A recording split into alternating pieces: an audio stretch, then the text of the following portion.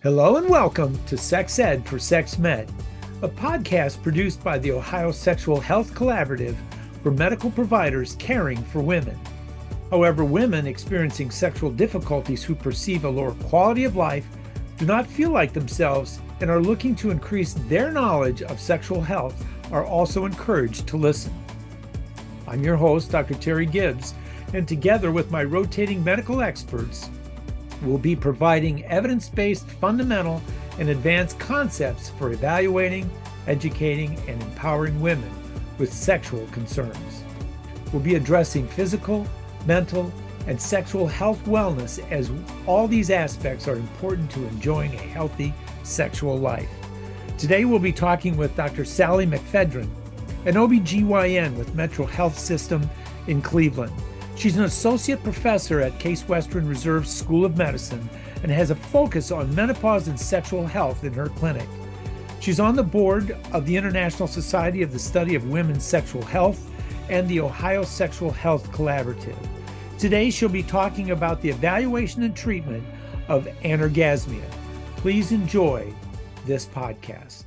Today, we have, again, Dr. Sally McPhedran, who's a OBGYN with the Metro Health System in Cleveland. She has a great focus on menopause and sexual health and is involved in many, many things. We're very happy to have her talk about anorgasmia today. Thank you, Sally, and thanks for coming on the podcast. Thank you, Dr. Gibbs. And we want to talk about anorgasmia, as I said. But before we do, Sally and I would really like to give a shout out to the Medical Student Forum on Female Sexual Medicine in Chicago. This is a group of students from all the different medical schools in Chicago that are interested in female sexual medicine. And we're very excited to be involved with them. They're allowing us to be on their social media pages, and we're very grateful for that, but we're very happy to be working with them. So that there's a shout out to them. And so let's start off our conversation with, Sally, would you define anorgasmia for us? Sure, Terry. So anorgasmia is defined as a decrease in the sensation, either a delay in the orgasm response, a decrease in frequency of the orgasm. It's also maybe a diminished sensitivity or a complete absence of orgasm. It has to be there more than 75% of the time, and it has to have been occurring for more than 6 months. The other thing is that, like many of the other sexual dysfunctions we've talked about, it has to cause distress to the individual, and it also can't be explained by any other situation. So bad relationships or any other medical conditions or non-sexual psychiatric conditions. We also make a separate delineation for those who say that they've never been able to have an orgasm. What's the difference between primary and secondary? So as I alluded, primary would be those who say they've never been able to have an orgasm. And secondary would be a woman who says that they've been able to have an orgasm and then have lost it, or it has changed dramatically in terms of sensitivity or frequency. And primary is interesting because sometimes we have to do some education. I was going to say I love this topic because it's just riddled with wealth of education for women. For primary, is that something that a practitioner like you would do, or would you work with one of your counselors? So primary anorgasmia typically is dealt with a sex therapist. And the reason being is, and I was kind of saying this is a lot of education here, is because women don't necessarily realize that it takes a little time to get to know your anatomy. So most primary anorgasmia, they say, is just anatomic naivety. So they just don't know their body, where things feel good, or there's some anxiety or angst about it. Kind of similar to men having performance anxiety. There's this concern that they're supposed to feel a certain way and they just don't know. And historically, Alfred Kinsey, who'd done a lot of research in this area, had found that by age 11-ish, about 10% of women had figured out what orgasm was. And by age 20, only 50% of women had figured this out. And by 35 years old, only 90%. So there's still some room to grow, because we know that women, in this age group sometimes have some angst about it, but maybe it's just that they just need a little bit more time, need a little bit more practice. So many times the sex therapists are the ones to just provide the education for these women. When we think about female sexual dysfunction, we always talk about thinking about it in the biopsychosocial model. And could you explain a little bit about the mechanism of anorgasmia in that model? I mean, even for primary, but even for secondary anorgasmia, we look at it in terms of the relationship. So is the patient attracted to their partner? Is there an issue with maybe what the patient or what the partner is doing? So we'll ask, do you find what your partner is doing, is it making you aroused? Do you enjoy it? Are you thinking in your head, I wish they would touch me a little bit differently? Are they feeling anxious about, are they going to have an orgasm? We also will think about what other stressors they have in their life. Certainly, we know that women who are carrying a lot of stress, either at work or financially or with family members, maybe aren't able to relax. And if their body can't relax, then they're obviously not going to be able to respond. The biology part for secondary anorgasmia is very important because this is somebody who had an orgasm and potentially lost it. And, if they're with a partner that is usually pleasing them and then it changed, that one we want to look a little bit more. Maybe there's medications that they're taking. Maybe there is some kind of, new medical condition that could be interfering. We know just like for men, beta blockers, antipsychotics, antidepressants, a lot of medications can interfere. So we're going to look at the medication list pretty extensively in these women. And of course, the psychiatric conditions. So as I mentioned, the antidepressants, but also just having depression, being anxious, having poor body image, having a history of sexual trauma. Those things sometimes resurface and can cause problems with, not just desire or arousal, but also the orgasm response too. What's the incidence of this issue? So interestingly, as I mentioned, for the younger women under 45, it's only about 3%. Because if you hit 35 years old, like I said, 90%, and this is by the Kinsey data, he had interviewed about 5,000 women just in terms of what their orgasm response. And so he found that, 5,000 histories of sex, right? About at 35, 90% experience it. But even of the remaining 10%, 8% still have this very satisfying plateau. The incidence in this age group is only about 3%. It actually gets worse as women get older, from 45 to 65. And this is data from the Preside study, and actually Masters and Johnson has some of this data too. It's only about 6%. And then this persists, the 6% persists even past 65, but then it starts to dwindle in the 80s. And that's typically because women become less active. So place that in relationship to the other sexual dysfunctions we talk about, like arousal, about the, interest, desire, and pain. Insofar as they're all concerned, where does this land? How high up is this one? So this one's relatively low. And again, this is the Preside study. The Preside study was a cross-sectional survey study of over 30,000 women in the US, and this is fairly recent. And they found that sexual desire was the number one sexual dysfunction that was noted. And this one, peaks at about 12 to 15%, 10 to 11% is usually about average. And then arousal is under that. Pain wasn't necessarily in that study. Yeah. Again, that one depends on the age because there's a bimodal distribution. There's a lot of younger women with sexual pain, but then sexual pain also becomes an issue as women go through menopause and there's vaginal atrophy. So there's that other issue. I think with orgasm, it's interesting because it's hard to really keep it separate because it is so intertwined with pain and with desire and arousal. If the female genitals are not getting aroused and engorged as their male counterparts, it would cause issues with being able to orgasm. So, it's kind of hard to single this out, definitely. So what does the sexual history look like of somebody that comes in and their main complaint, concern, worry is, I can't enjoy an orgasm? So this one is always interesting because I've had several women referred to me because they tell their provider they have an issue with orgasm. And I will first ask them, just tell me what your orgasm's like. And, they'll say, well, I don't know. So that's one option. or they think that they should be able to have an orgasm with penetration. And this is a huge myth. This is where I say this is just a subject with lots of education. And I tell women that there's lots of studies that show only 25 to 30% of women can have an orgasm with actual penetration.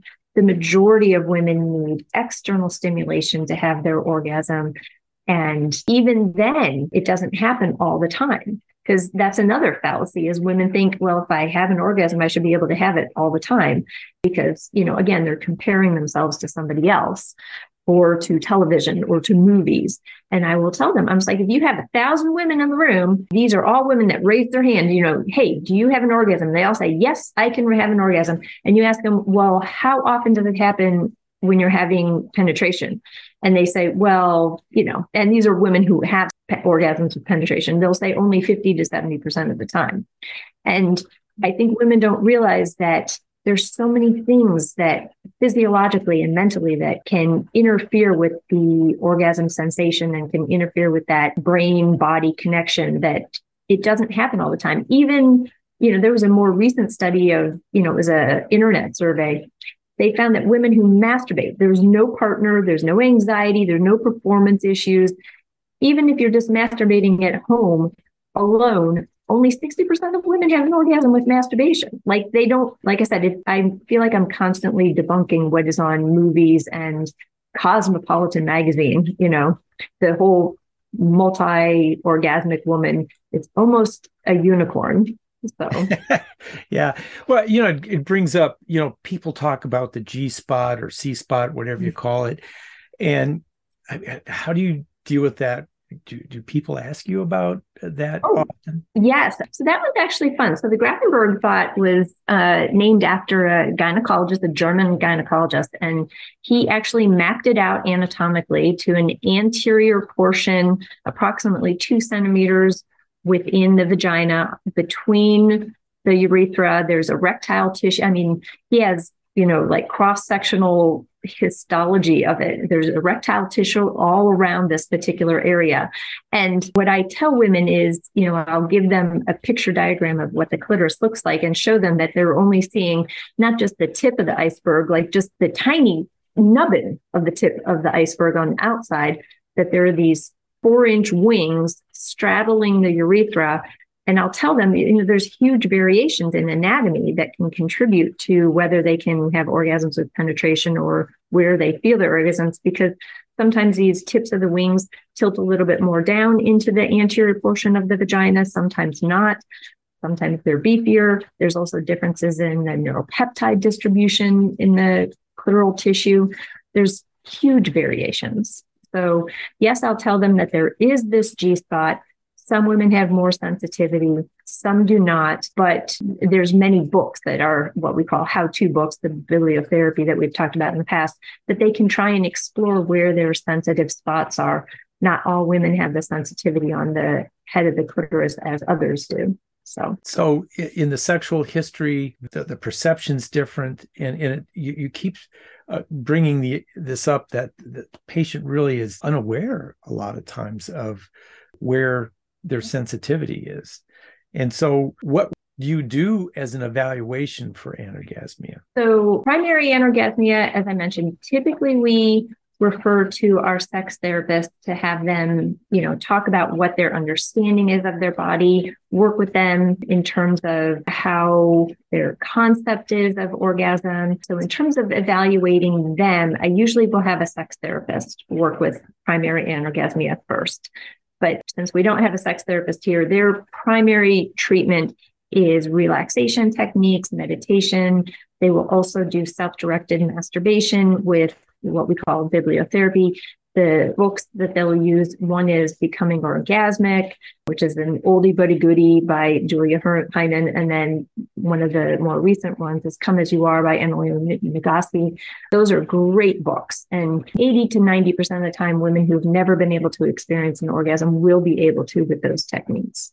In terms of secondary anorgasmia, in terms of how we evaluate it, there's 2 different approaches. You can look at it as what are the systems involved in an orgasm. So you have the brain and how it processes, you have the hormone system, you have the neurologic, you have vascular, and of course muscles, because an orgasm is a contraction of the pelvic floor muscles, and there can be problems there. So you can look at it that way, or you can look at it anatomically. So from the outside in, looking at the clitoral tissue, looking for reflexes, feeling the pelvic floor. Kind of difficult to do more central nervous system evaluations, certainly for a gynecologist, but you're going to look at that. When I evaluate it, some of the stuff I asked before in terms of that biopsychosocial model, I'm going to really get into what they're doing with their partner, if it is satisfying. And then, of course, like looking at the psychiatric conditions, medications, the biology, but I'm going to look and see if their reflexes are intact, and there's a bulbocavernosus reflex. Urogynecologists will call it the anal wink, where you just gently stroke on the labia majora, and you can see the anal verge kind of retract inwards. Sometimes you'll see the posterior fourchette, or the space between the vaginal opening and the anal opening, kind of shift up and down. You just gently stroke upwards with, on either side. And I've seen variations where some women have a robust reflex on one side and none on the other. You can also do just peripheral sensitivity testing. You can take like an alcohol swab and test for cold and hot on the perineum. You can also check for sharp. So taking like a Q-tip, like the wooden Q-tip, the old-fashioned ones, breaking it, and check for sharp delineations and see if there's a decrease in sensitivity on one side or both sides. And then you want to make sure that you can retract back the hood of the clitoris, making sure there's no phimosis or adhesions, because that can interfere with orgasm response. The pelvic floor is still a very, very significant portion of this, because an orgasm is felt by the woman as a pelvic floor contraction of the levators. So if they're hypertoned, it's very difficult for some of those women to have an orgasm. And if there's too much tone, it can also impinge the nerves that go to the clitoris. And of course, then you also want to assess, any temporal relationship to trauma. So women who, have a herniated disc, maybe they have bowel or bladder dysfunction, and checking for deep tendon reflexes and just in general nerve reflexes and tone of the lower extremities too. So that's what I will entail. If I find any neurologic issues, then I'm definitely going to rope in my neurologist. And I can tell you, I found a slew of different neurologic problems during this evaluation. Like MS. I found wow, really? Yeah. So I've seen asymmetry of that bulbocavernosus reflex. And the only presenting symptom that they had was anorgasmia. And then similarly, I've had women who I've diagnosed herniated discs. As a gynecologist, I don't remember all the details, but some kind of ankylosing spondylitis of the lumbar area. Interesting neurologic stuff for sure. Good pickups. What kind of medical problems, if somebody comes in, gives you a past medical history, what kind of medical problems are going to just cause the red lights to go on to be concerned about secondary anorgasmia? Long-standing diabetes, uncontrolled hypertension, anything that's going to be contributing to peripheral vascular disease. Because again, similarly, how we were talking about that desire and arousal and everything being intertwined, lack of arousal. So the endothelial cells in the clitoris and genital tissues are responsive to estrogen, which then increases nitrous oxide. It causes the vasodilation of the tissue, the clitoral tissue. And if that can't happen because of peripheral vascular disease, then the clitoris can't get erect, and then it's very difficult to have orgasm, or it's a very, very diminished response. And this happens with, all of those conditions: hypertension, diabetes, menopause is a very... Just going to ask what's the mechanism for menopause causing anorgasmia? The thought is it's lack of testosterone and estrogen, which are the key endocrine hormones that contribute to the nitrous oxide and this, rush of vascular inflow for the erectile tissue. So many women with menopausal issues with orgasm will say it takes forever. Like they'll try and try and try. And then when they get there, it's like, that's it. I waited all that time. That's a disappointment.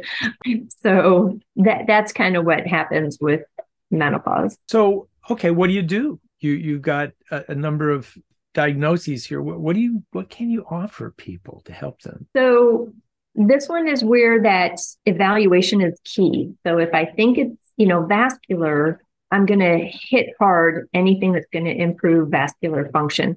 So I will often joke it's like aerobic exercise for the clitoris. So self-stimulation with a vibrator, and I'll say 3 or 4 times a week, 5 to 10 minutes max. The goal isn't necessarily orgasm. It's just to improve blood flow to that area. And, and they'll say, well, what's the point? And I'm like, well, the point is just like if you were doing, a mile on the treadmill, 1 mile is not going to do anything. But if you do a mile over and over and over again, you're going to condition your heart. It's going to have better blood flow, better oxygen use, better, and then in this case, better nitrous oxide use and utilization. And so eventually over time, that orgasm response will be more active.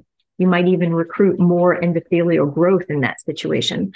There are other things that improve this too. So there's a variety of different, I call them female enhancers, but Scream Cream is one, Sensuvia, Zestro is actually one that's studied in randomized control trials to improve, blood flow to the clitoris and found to improve arousal and orgasm function. Doesn't smell good, but it works.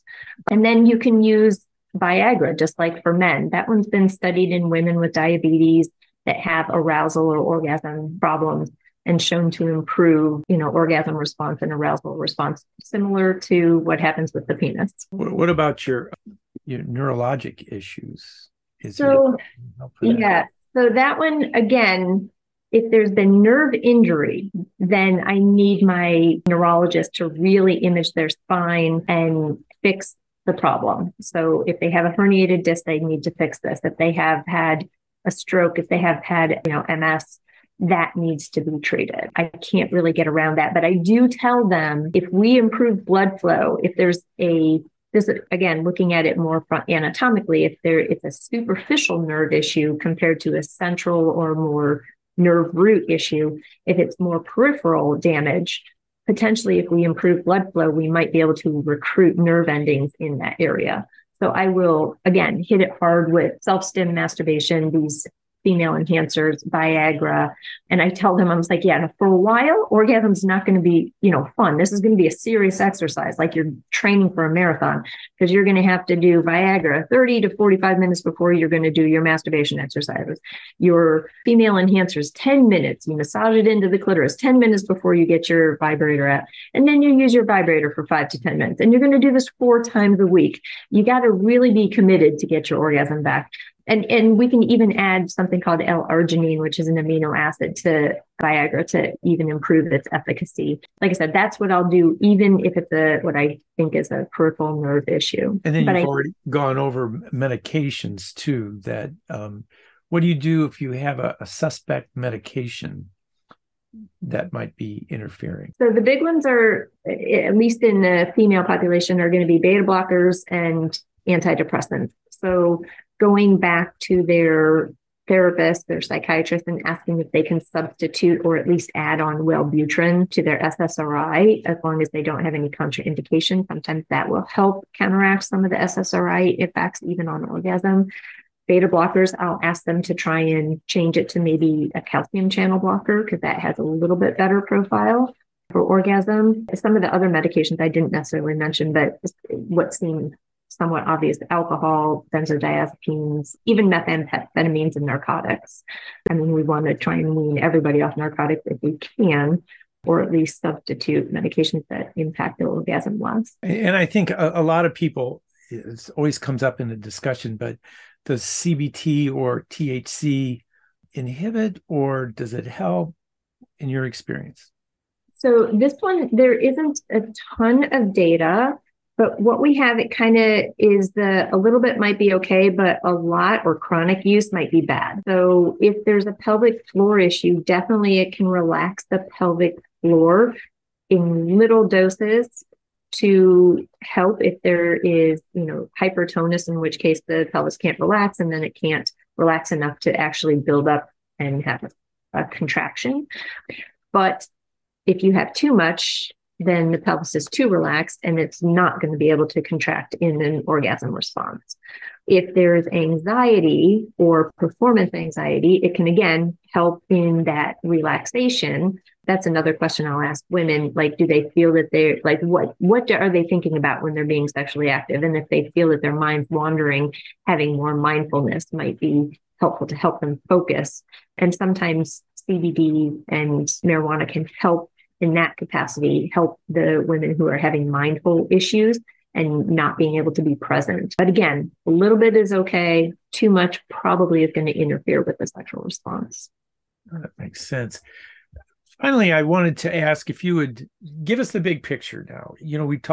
We focused on anorgasmia, but as we have alluded to, it's one of several female sexual dysfunction diagnoses. Can you kind of put that together with a bow on it for us and relate anorgasmia to some of these other things and just how you think about these other issues with anorgasmia? So the way I approach it, the big picture, is I always ask a woman, what is the most important thing that they want to address about their sexuality? Because even if a woman can't have an orgasm, having sexual satisfaction is still possible. And a lot of women will say that the orgasm isn't, necessary. I usually equate it's the cherry on top of a really good sundae, but it doesn't have to be there to be able to enjoy the sundae. So I'll ask them, what is it that we can do to make the sex life satisfying? And I'll also say, like, treating orgasm is like treating something in a bubble. You can't do treating the orgasm without not, addressing the desire and the arousal of the relationship. Pain goes without saying. If there's pain, then the whole brain just kind of shuts down.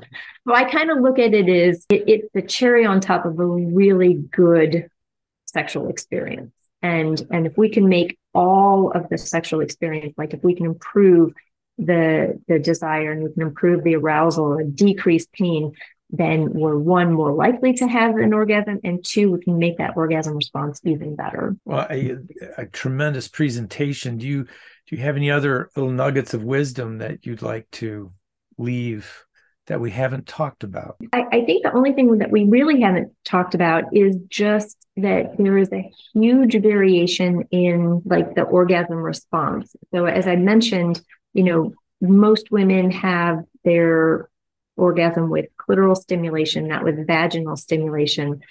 But there's a couple, the singers, who looked at this, and Dr. Meston, who's in Texas, have described like 26 different variations of the orgasm response. And something that I think women don't realize is that they might have a very different physical response with clitoral stimulation. They might have a different response, like physically, if there is vaginal penetration and clitoral response. And just knowing that their body responds differently sometimes, and it might not always respond, and being able to be comfortable having that conversation with your partner. I think that would be, probably the stuff that we haven't necessarily mentioned before. Well, thanks, Sally, for taking time out, and we hope all your holidays are wonderful. And thanks again for being a great educator. And thank you so much for having me, Terry.